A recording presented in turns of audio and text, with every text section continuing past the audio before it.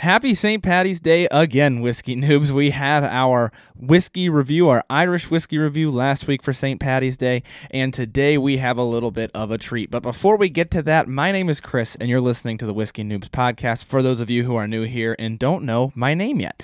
Today we have a very special guest on the show for St. Paddy's Day. We have Daryl McNally from Limavady Irish Whiskey once again on the show, and he is going to walk us through some of the history of Irish whiskey. Now, I am recording this after the conversation is over, and let me tell you, we had a great conversation today. We get into all sorts of things. It's not just a history lesson, but I love the rich history that Irish whiskey has, which is why I wanted to have him on the show to discuss it. So much of it is influenced by wars and by the government, and it shaped the landscape of what we're seeing nowadays, and so I find that to be absolutely incredibly interesting. So Daryl helps walk us through that, since it is a history that he knows very well, and we talk about how it has affected the landscape of Irish whiskey today, how it's affected what we're seeing with different distillers and with his distillery Limavady, and it is a ton of fun. So I hope you guys enjoy the interview that I had with Daryl, but without further ado, let's get to it. I have here with me Daryl from Limavady. Some of you guys might remember him from episode 81. Daryl, it is great to have you back. How are you doing tonight? Doing great, Chris. Great to be back on. We had some good fun the last night. We had some good Limavady whiskey. So looking forward to saying hello from Ireland, from Limavady here. I'm actually traveling to the US on Monday for up to 6 weeks, doing a bit of a trek across one side of the US and back then to Savannah for St. Patrick's Day. So looking forward to spending that in Savannah. But great to be on here to talk all things history of Irish whiskey and enjoy a little Irish whiskey, Limavady Irish whiskey with you as well. So, sláinte. Yeah, cheers. That's awesome. So when this comes out, you will be headed across the U.S. then? Yeah, so I essentially leave on Monday. So I go to New York for 3 nights. So I'm in New York from sort of 27th of February to 2nd of March. Then I'm over to Dallas.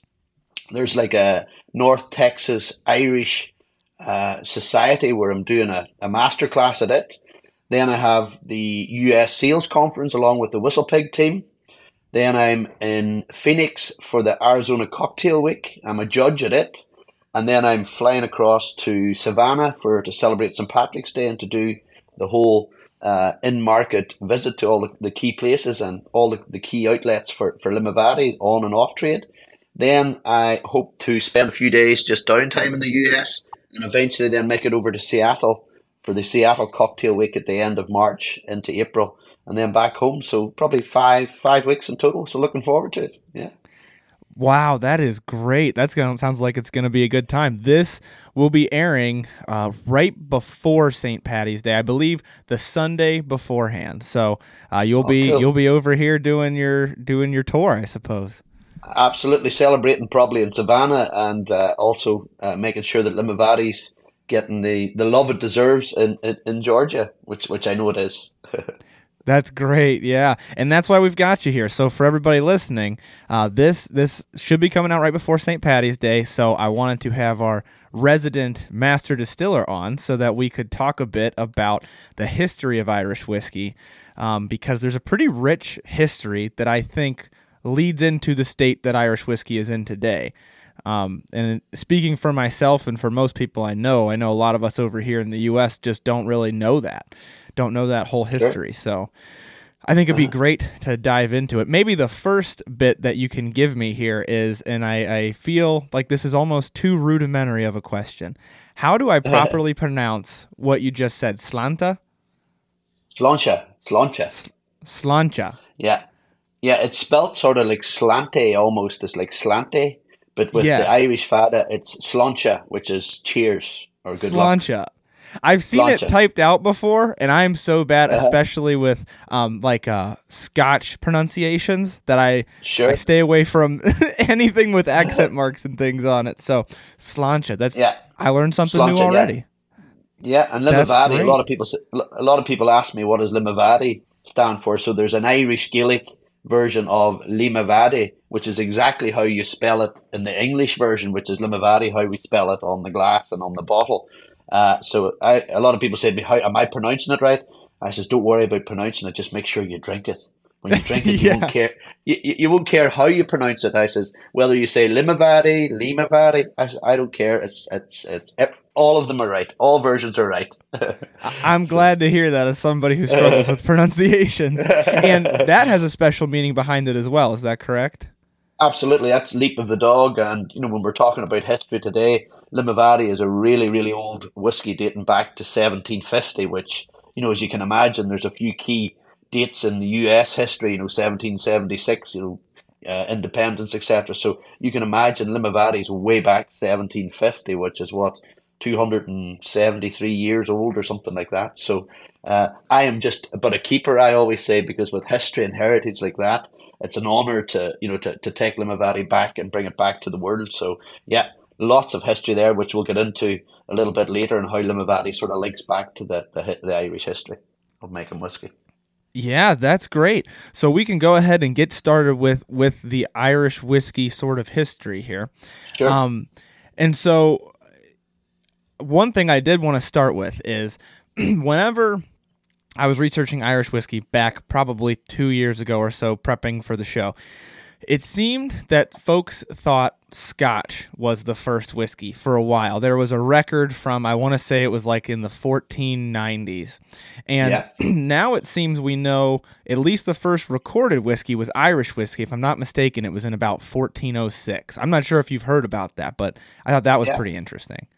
Yeah, well, the way I always tell people, and everybody has their own versions of it, and I've worked for Bushmills, which the oldest licensed whiskey distillery in the world, and what I always said goes right back to about the 6th century, but going back even further, back to about 486 AD.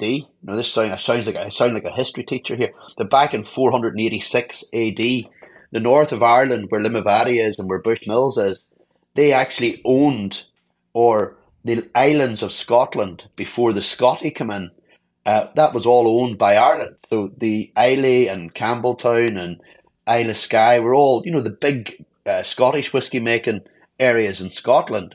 That actually all became known as Dalriadan, and was actually ran by the North Irish King of Ireland. So all those little islands and all actually belonged to Ireland way back in 486 AD. So it became known as Dalriadan. So there would have been little boats moving across, comparing whiskies or whatever the amber nectar was or whatever the juice was of the day. But I always, when I went travelling, there was a story written in the Book of Leinster in 1176, and it said that Sir Robert Savage fortified his troops before they went into battle with an amber nectar. Now, I have no doubt whatsoever that amber nectar was Irish whiskey, because there were so many illicit stills where they'd have made the spirit, if you like, and then started to store them in casks, which they would have found then there would have been maturation and so on and so forth. But it goes way back to the 6th century. They say that although Ireland was sort of owned that bit of Scotland, if you like, in the 6th century, it was monks who actually brought back the alembic drum from the Far East when they were out preaching Christianity and finding about Christianity. And what they did is they brought that back, which was for making perfumes. But the Irish, of course, being as resourceful as we are, we found another use for that still or alembic drum that they would have used at the time, and we were then used it to make or to distill spirits, distill cereals to make spirits. So yeah, we were pretty useful when it came to that. And then I believe with the history of Dalriadan, then that tradition of making spirit, if you like, went over into Scotland when the Scotch came in, and then it was only maybe 300 or 400 years later that they really started to store more and more whiskey, and the whole history then evolved from that. That's my understanding of it. Wow, I had actually never heard that about the giving it to the troops, I believe you said. I didn't know that story. Yeah, that's amazing. So it's actually written in the Book of Kells. So yeah, 1176, Robert Savage fortified his troops before they went into battle, and he found that the troops were a little bit more aggressive, if you like, with a little bit of amber nectar in them. So I'm not saying that whiskey makes you aggressive, but it maybe helps to bring out that fighting flair, if you want. Or the fighting Irish. Certainly cuts down on the nerves, I suppose. Absolutely, yeah. That is great. And I think there might be some folks listening too, and who might not know this, because we talk so much about bourbon in the U.S., that is where we credit whiskey to, is across the pond. that it started over there, and then of course, I don't think a lot of people think about time in their mind enough to realize the U.S. is very young compared to over there. Correct. And what you would have had is, with you had the max, or the exodus of Irish people leaving Ireland and coming to the US. They would have brought all those traditions and all the potatoes and cabbage and all the things that the Irish are renowned for. And whiskey making was one of them. Yeah, so I have no doubt whatsoever that there would have been Irish people bringing the art of distillation across to the US, and they shared it with their Scottish cousins. Just where I actually am sitting here now, Chris. As the crow flies, it's only about 20 miles to Scotland or to Islay. So, it's a very short, probably boat journey, if you like, back in those early days where they would have shared how to make whiskey. But I always say the Irish taught the Scotch how to make whiskey. They just didn't show them everything because we triple distill and the Scotch mainly double distill. So we threw a couple of the pages away on the way over in the boat, sort of thing. I say Yeah. I say that tongue in cheek with my Scottish cousins. We have a laugh about it. But Yeah. yeah. That's very funny.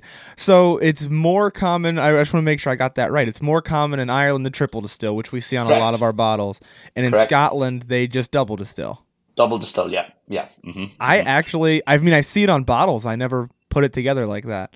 yeah. So when you do the double distillation, um, the strength goes up to about maybe say 140 proof or 70% alcohol. When you triple distill, it goes up to about 84%, which is about 168 or 170 proof. So we then water it back down again, but it's like with a triple distillation, you've just a slightly different mouthfeel, a little bit more, distilled, if you like, some more purities from the alcohol family. But again, it's just the style of Irish whiskey as opposed to the style of Scotch whiskey. And really, it's about the preference back in the day of the distiller of what he really liked, very much like preference of food today. So yeah, and that's how then Irish became renowned for triple distillation and Scotch became renowned for double distillation. All very good whiskies, but just slightly different, which makes them just a little bit different. Because everybody says to me, especially in the US, the Scotch and Irish, are they in competition?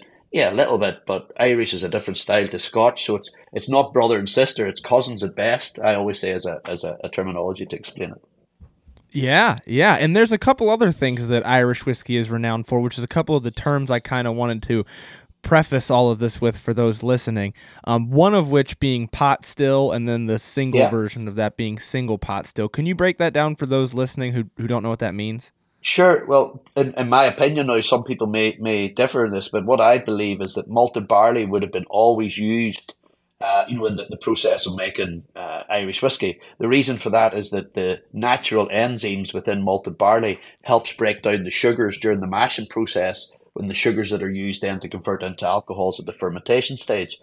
There was a tax put on malted barley by Her Majesty at the time, back in 1785.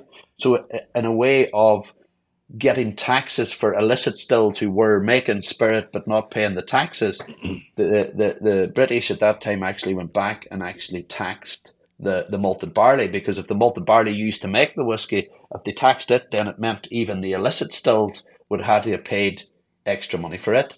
So then that's when single pot still come out. Single pot still, rather than the mash bill being 100% malted barley, they mixed some of the malted barley with unmalted barley. So it might have been 50% malted barley to get the enzyme to break down the sugars. But instead of using a mash bill of 100% malted barley, they would have used maybe unmalted cereal, maybe just normal barley or oats or wheat, in order to sort of stop having to pay so much tax to the government. And then this slightly lighter form of spirit became known as pot still or single pot still, which have been very much the backbone of Jameson and Middleton and Redbreast today, which, great whiskies, just a little bit different in the taste profile. But my understanding of it is that it was always malted barley, or Irish always would have started off with 100% malted barley, but then due to taxes and, how these wars start about money and whatnot, people in more the southern part of Ireland would have bulked out their mash bill with unmalted barley as opposed to 100% malted barley. And that's where pot still became another variant, if you like, of Irish whiskey. And then much later, I think it was in the 1850s, 1860s, there was Igneous Coffee designed the coffee still or continuous still where the grain whiskey came from. So then all of a sudden you had three styles of whiskey. You had the 100% malted barley, you had the 50% malted barley, 50% unmalted barley, which became known as pot still. And then you had grain, which to me then, was the sort of bulking out agent, if you like, for blended whiskies, which became, very, very popular probably after the First World War and when Scotland adopted the coffee continuous still distillation process. The Irish were reluctant, very much reluctant at the start, and only adopted it much, much later. But it was an Irishman called Igneous Coffee, an excise man from Ireland, who actually designed the coffee still and brought that other category of grain whiskey as we know today into use. And that's what we have today. But we also have a renaissance of some like double distilled Irish whiskey, double distilled peated Irish whiskey, double distilled, triple distilled peated Irish whiskey. So there's lots of different variants now as the world evolves and as innovation starts to take part. But that historically only had them three types right up to the early 1900s. Wow. Okay, and I like that. We're already talking about how the government influenced it with their taxes. 'Cause I think that's going to be a theme throughout. Oh yeah. What we discuss. That seems to always be the case. And so when it's not single pot still, we have what Limavady is, which would be single malt, and it's all malted barley. 100% malted barley, in the mash bill. Okay. Yeah, and then for those listening who may not know what malting means, let me give my elementary version of it, and maybe you can tell me if I'm wrong or not. Essentially, you are convincing the grain to want to sprout and then stopping it and drying it out, and that is going to convert the starches to sugars, I believe. Is that correct? The starches are sugar. So the best way I explain it is that if you industrially trick the little barley corn into thinking that it's in the ground and about to grow into a plant. So you imagine the barley corn like this, and you put in the water, you're steeping it in water, so it's growing and growing and growing. And what it's doing is it's creating its starches or sugar build up in order for it to grow into a plant. But what you do, just as it kicks out its little acrospire, to grow, you dry it, locking in those sugars or starches. And then when you crush the barley, then that's the malting process. Therefore, you have a much sweeter barley corn with more sugars in it to create all those lovely tastes that you get when you convert the sugars into alcohol. Then when you mill that barley corn or malted barley, you want to get in at the sugars. And the sugars are really, really tightly packed sugars. So the natural enzymes within the malted barley, when you put different temperatures of water, it'll break down the really tightly packed sugars into simple sugars. The simple sugars will dissolve in the warm water, and it'll actually be drained down through the bed of the mash tun. And it's that sugary liquid known as worts that you then add the yeast to convert into alcohol, giving off an exothermic reaction of heat. Now, therefore, you know that the fermentation process is taking place, where when there's oxygen present, the yeast will grow. When the yeast grows and it turns into no oxygen left, it feeds in the simple sugars and converts the simple sugars into alcohol as a byproduct. So it's almost a byproduct. You get the lovely alcohol or ethanol as part of the process of fermentation. And then after that, it's a process of distillation, taking out the water to make the strength of the spirit that bit higher, and then into the casks for whatever number of years to give it that taste profile. And then you have Limavady to enjoy. And that you mentioned the barley enzymes are really great at getting that sugar out of there, and that would be why even in our bourbons where corn is king, a lot of times we'll have some malted barley in there to help have the enzymes to help kickstart that chemical reaction. Correct. Yeah. So we get the best byproduct known to whiskey lovers, that's for sure. Yeah, and I always have some fun as well, because in the distillery, another byproduct of converting those sugars into alcohol is CO2. And CO2 is like been hit with pepper spray. So you open the fermentation vessels and you get somebody who you're maybe not so fond of. You get them to put their head in to have a little smell, and you can see them coming back very quickly. Quite dangerous, but it's quite fun when there's somebody maybe not listening when you're trying to explain it. So you just go, here, do you want to have a nice smell of that lovely beer in there? The wok. You see them putting their head in. Next thing, they're bounced back with tears stripping down the little bit of hit of CO2. So just one of those fun things us master distillers still enjoy to this day. I'm glad you told me that. If I ever visit one, I will be certain not to stick my head in the mash tun. let somebody else do it first. Yeah, absolutely. So now that we've kind of laid out those terms, I do want to talk about the history of Irish whiskey, because there's some pretty eventful things that happened that I think really impact the landscape we have now. So my understanding, and this is what you're here to help break down, since I just get the watered down version that we receive, is that at a certain point, multiple distilleries came together and kind of merged into Irish Distillers due to economic things that were going on that we can talk about. So prior to that happening, what did the landscape of Irish whiskey look like? Did it look similar to what we have today, or was it drastically different? Yeah, so going back to the 1750s for Limavady and the 1608, we'll start at the history. So the 1608 at Bushmills. When I worked at Bushmills, we always traveled the world and told the story about the oldest licensed distillery in the world. The license was granted to an area known as the Route, ROWTE, but it's the old spelling of route as an ROUTE, like Route 66. And it was across the north coast of Ireland at the time, where Limavady was actually part of it. But the license was granted to a Sir Thomas Phillips because of a lot of work that he did, helping the King of England, the King of Ireland at that time. And he was granted lands and granted the first official license to distill in 1608. Now, he lived in Limavady, which was quite interesting, and his daughter or his granddaughter was involved in the first distillery that was ever built in Limavady in 1750. But that area, Bushmills claims the title of the world's oldest, and I'm not going to argue with that. It is, and there's a history and all for it there. All I'm saying is that I know Limavady was in that area known as the Route. I know that Limavady is really old as a comparison, because one of the really old distilleries that we always quote is Kilbeggan Distillery, which was formed in 1757, sort of 7 years after Limavady. And then you have Jameson, or Irish Distillers, Jameson as we know. Jameson was formed in 1780 in Bow Street in Dublin. So then it's all those distilleries were sort of formed around that time. But there was dark days of Irish whiskey, and that wasn't that long ago. It was sort of the early 1900s, where we had the First World War. We had the Irish Civil War, where essentially, the British put an embargo on exports of Irish whiskey. So that pretty much near killed the Irish whiskey world, because back then, Scotch whiskey did about 14 million cases. Irish whiskey did about 14 million cases. Then with the Prohibition, with the Irish Civil War, and with the First World War, the sales of Irish pretty much fell through the floor, which was sad days for that. Irish whiskey now, as in this year or last year, we've only hit 14 million cases again, which is quite amazing. So that's the demise of Irish whiskey in the 19th century, early 19th century. So we're only rightly getting back, because there was something like 102 distilleries in Ireland producing them 14 million cases, which was, same as Scotland. Scottish now is 95 or 96 million cases. So they got a chance to move on. Irish was pretty much in a bad way then. So I remember starting with Irish Distillers back in 1998, and even as recent as 25 years ago, it sounds a long time now, but I remember it as if it was yesterday. There was dark days of Irish whiskey then, so they did have to all pull together to try and keep the economies of scale, to keep the brands, and to keep the Irish category alive.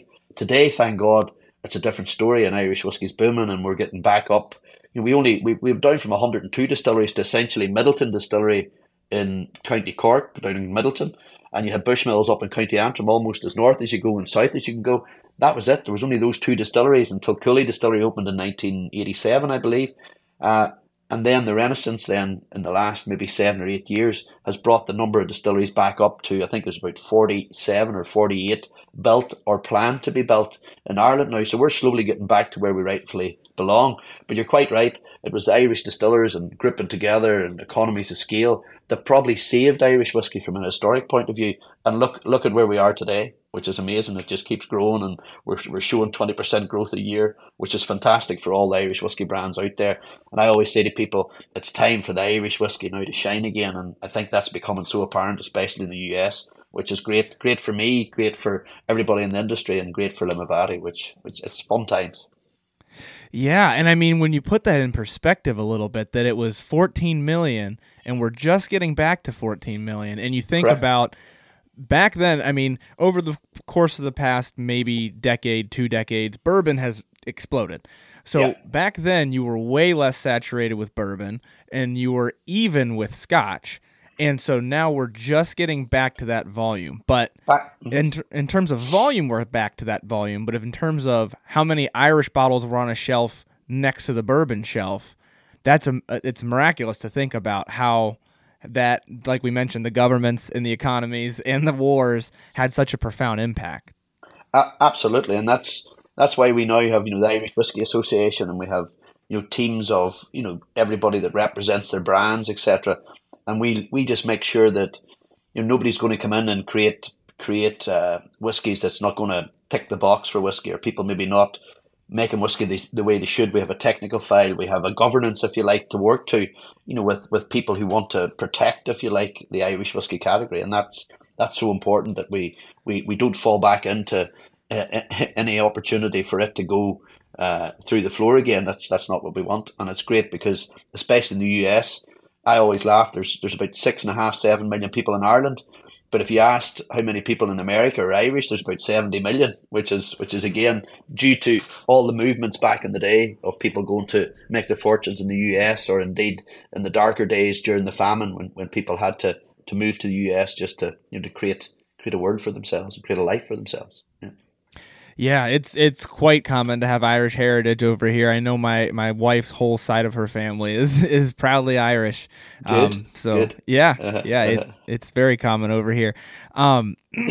Then when you mentioned that it shut down to Irish Distillers and Bushmills, is that like all there was at the time? Is it was just those two conglomerates, Bushmills, and then the conglomerate that is Irish Distillers? No, well, Bushmills was actually part of Irish Distillers. So there was Irish okay. Distillers. So there was, the Jameson, the Paddy, the Powers, all the Dublin, if you like, and Cork distilleries would have amalgamated. I think it was the mid '60s, maybe 1966, 67, something like that. But Bushmills actually joined Irish Distillers as well. Then I think, don't quote me on this, but I think it was the early '80s, early to mid '80s. So when I joined Bushmills in 1998. I joined Irish Distillers, so we were all a monopoly, if you like, on Irish whiskey. It wasn't until 2005 that Diageo actually bought Bushmills, because I was still working at Bushmills. I remember it as if it was yesterday, and that was the first breakaway of a brand or a production site, if you like, away from a monopoly of Irish whiskey, which is and was Irish Distillers. So that was the first breakaway was Bushmills, and it was easy for Bushmills to break away because Middleton would have produced most of the whiskey for all the Jameson, Paddy, Powers, all the Southern Irish whiskies, and it was all very much the pot still style and grain style. So Bushmills, because it was a site on its own up north, it was easy to sort of subtract it from the family, if you like. So here was me working with colleagues from Irish Distillers day and daily, and I'm still friends with a lot of them even today. And we're pulled out of the family and sold to Diageo then in 2005. So yeah, I remember the days of being part of Irish Distillers, Jameson, so on and so forth. And I also then remember the movement in 2005 to Diageo. And then it's when Cuervo bought Bushmills in 2015, that's when the whole Irish whiskey world was on fire at that time. And I was being called, can you design me a distillery? Can you come and design brands? So I, with a very heavy heart, and I mean a heavy heart, left Bushmills, and it was actually 1st of April 2015, so it was April Fool's Day 2015. So there you go. And I left in 2015 and went then to look about creating other brands for other people and so on and so forth.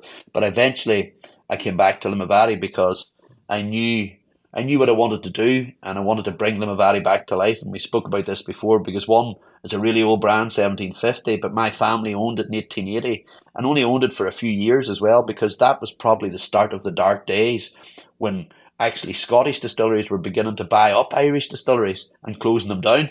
So there's another little bit of history that I didn't even think about mentioning. And Limavady was actually bought in 1912 and closed down. And it closed in 1912, and it was closed down by apparently Scottish or British owners who more or less closed down the competition. But again, it probably wasn't economical to keep them open with all the different embargoes on shipping to the US and all the dark days that we talked about earlier. So yeah, sad days for a lot of the old brands back in that sort of early 1900s. But we're back. Wow. We're back now in the 2020s, and hopefully be here for a long time. Yeah, absolutely. And so that is so it shut down to Bushmills and Irish Distillers, came together, split back apart a bit. And so for a very long time, they were the only ones producing new make, like new distillate off of stills. Correct. And that is kind of part of, I know this is also very popular in Scotland, but this is something I constantly try to tell people who talk about sourced bourbon is that sourced whiskey in Scotland and in Ireland is very common, working on just blending or picking the proper sourcing and doing the proper finishing, correct?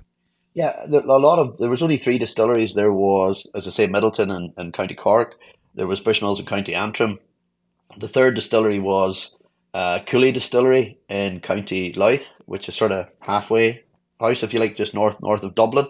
It opened, I think, or it was an old potato plant, a potato petrochemical plant that was created, to create fuels, and it was converted to a distillery, I think, in 1987. So John Teelan and a group of his colleagues actually opened Cooley Distillery in 1987, and then they sold it to Beam Suntory.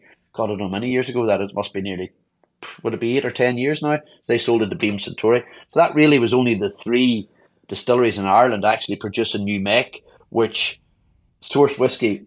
The whiskey had to be sourced from one of those three distilleries to create a lot of the brands that we have today. A lot of the new Irish whiskey brands, it's sourced whiskey with a different slant to it. But what it did do is it allows you to get your brand out there and then build your distillery to become the home then of the brand that you're creating. So there's 2 or 3 ways that you could do it. You build a distillery and you wait for 5 years till you have liquid and then you create a brand. Or you source some whiskey, which is, there's a lot of sourcing in the US, there's a lot of sourcing in Scotland for years. Ireland with all the new brands, there has to be a little bit of sourcing. I'm not against that at all as a distiller, because I was one of 3 master distillers running Bushmills back in the day. But I'm happy that the Irish whiskey category with all the brands is growing and growing now, and we're creating our own history, if you like. And then the distilleries have been built in the back of that as the consumer enjoys the Irish whiskey and the style of Irish whiskey. And then the whole thing will move forward sort of every 3, 4, 5 years as more and more distilleries become online. And more importantly, they create their new make, and their new make whiskey comes online then, 4 or 5 years later. And that, it's lovely to see, to be honest. It makes you proud to be an Irishman and proud to be in the Irish whiskey world. Yeah, and I think that's something that gets so often overlooked. We don't even think about that we're drinking a 5 or a 12 or a 21-year whiskey. That means that if a distillery opens today, they're not selling anything of their own, like that they distilled, for 5 Correct. more years. Well, some people, they might launch, but I always say with a malt, you wouldn't launch a malt unless it's sort of 5, 6, 7 years. So with some malt distilleries, it might even be longer. Like Limavady is about 5 years in total. So again, when I my Limavady distillery built and producing, it'll take 5 years, so I'll need to rely on sourced liquid. The difference being that I take the sourced liquid and do something different. What we do, the PX finish, and you create the recipes, if you like, to create for a taste profile that I feel is it ticks the boxes for me, but hopefully it ticks the boxes for those new consumers coming through, and younger whiskey drinkers coming through. They expect something a little bit more fiery. Limivady's got that 92 proof, but a little bit then of the PX finish, which is just not maybe a generic sort of bourbon spice vanilla. It's got the spice and vanilla, of course, but then it's got that lovely PX at the end, which gives a sweetness, which is great. It's won a few awards even since we last spoke, which is great. So you keep the awards coming. We're doing something right. That's great. Yeah, it seems to be the case. I think I saw you on Whiskey Advocate, right? This year it was, what was it, 8 or 6? 8. Number 8, yeah, which is great. That's fantastic. Yeah, to be not in the top 20 whiskies for Whiskey Advocate for 2022. Consider me only launched late 2021. It was like the end of August 21. That I'll take that all day long. It made my Christmas, put it like that. It made my Christmas and New Year. I bet it did. Yeah, that was great to see. I saw that after, of course, we had done our episode, and I thought that is fantastic for such a young brand to already be on that list. That's great. I looked at, I think the Irish, I think Redbreast was got a, above me there was a Redbreast and there was a Middleton. So I just went, whoa, I'm in good keeping, with Middleton whiskey and with Redbreast, 2 really good Irish whiskies. I go, I'll take that all day long. And I think some of the team at Whistlepig says, so are you going for top 5 next year? And I go, oh God, please help. Yeah, let's hope. But again, that does no harm for, people in the holiday season to actually come and try Limavady. And that's what it's all about. Try Limavady and I know you'll enjoy it. It's just a case of, enjoying the history that we're talking about tonight, but also then taste the liquid and hopefully you'll be like the Whiskey Advocate and give it the thumbs up. Yeah, absolutely. Enjoy the rich whiskey with the rich history that we're discussing. Very good. I like that. Absolutely. I like that. I'm going to use that. I'm going to use that There for you sure. go. I have a little branding spot for you. There you hmm go. hmm um, so now that we've come out of the I guess the dark times, as you mentioned, and so Yeah. now we've got all these distilleries springing forward. One thing that I was very surprised by when I was looking into it was the number of brands that still come out of Middleton that I don't think a lot of people realize. I think in our heads we're picturing you've got Jameson kind of over here, and then you've got Powers kind of over here. Yeah. Are there a few other big ones that you would mention that maybe somebody like myself wouldn't even realize all come from Middleton there? Yeah, well, there was, as I say, all of them came from Middleton or from Irish distillers before Bushmills sort of broke off, as part of the Irish distillers team. One of the big things is uh, what I like about Irish whiskey now. Some of the big names in drinks world, if you like, the Sazeracs of the world, for example. Sazerac, they bought Paddy, a few years back from Irish distillers, so that was removing Paddy from the Irish distillers family. So it sort of broke up a little bit. It's concentrating very much on its Jameson, which is the entry level blended whiskey. You can't argue with Jameson. It's selling, I think, 12 million cases worldwide. It's a great whiskey in the US for shooting beer, so on and so forth. You have different varieties of Jameson. You then have Redbreast, which is sort of that aged, finished in casks, which is a great whiskey. And then you have the Middleton family, which will always, the Middleton high end whiskies. That's sort of the three main brands that Irish distillers are concentrating. And Powers, of course. Powers there, did you see the logo the other day? They brought out a rye, an Irish rye. And the logo for Powers was Bye Bye American Rye. And I went, oh my God, that's crazy. Like, that's again an Irish taking a very much an American rye whiskey and then on the billboards, Bye Bye American Rye. And I thought, no, that's not going to happen. It's I not going to hadn't happen. seen that, but Yeah. But here's what again, I'll give them. I'll give them for the branding. I'm curious now. yeah, yeah. It was something I seen popped up on, I think it was the Irish whiskey fans in America or something. So I just went, oh my God, that's advertising to the nth degree. And, I can't say too much because Whistle Pigs, very much my family, with the rye whiskey, they own that space in my opinion. But hey, if there's Irish rye Yeah, coming in, so be it. It's an Irish, it's not an American rye. So just look that up. It's quite funny. But then I you have Paddy then that's now part of the Sazerac family. You have Bushmills as part of the Cuervo family. You'll have some more of the bigger players coming in for some of these smaller Irish whiskey brands. Even with Whistlepig coming, and partnering with me with Limavady, that was great, because that was early days. It's really helped me. We're in 32 states now in the US, which is amazing. Like considering we only launched August 2021. The amount of people within the industry come up to me and go, "Oh my God, I'm traveling the US and Limavady is everywhere. How did you do that?" And I says, "Well, that's over to my Whistlepig family helping out, and the way we've everything set up." So I always say you can't get people to taste Limavady whiskey if it's not in the shelves or if it's not in the bars. So the only way to do it is to get that distribution and good distribution, and then I'm looking forward now to go back into the US next week to see all the good work that we did last year and see what sort of pull through we had with Limavady. So looking forward to it. Yeah, that's very exciting. Yeah. Now, now that we've come out of that dark time and we've got so many Mhm. distilleries, we've talked. You just mentioned the Bye Bye American Rye. What sort of changes in the landscape are you seeing, especially since you're right in the thick of it right now, as you're having that boom, that 20% growth you talked about? Are you Sure. seeing big changes in the landscape over there? Absolutely. You had the old traditional whiskey, which sadly sometimes it was sort of like an old man's drink and not male female, not the younger generation, and not the younger generation male female.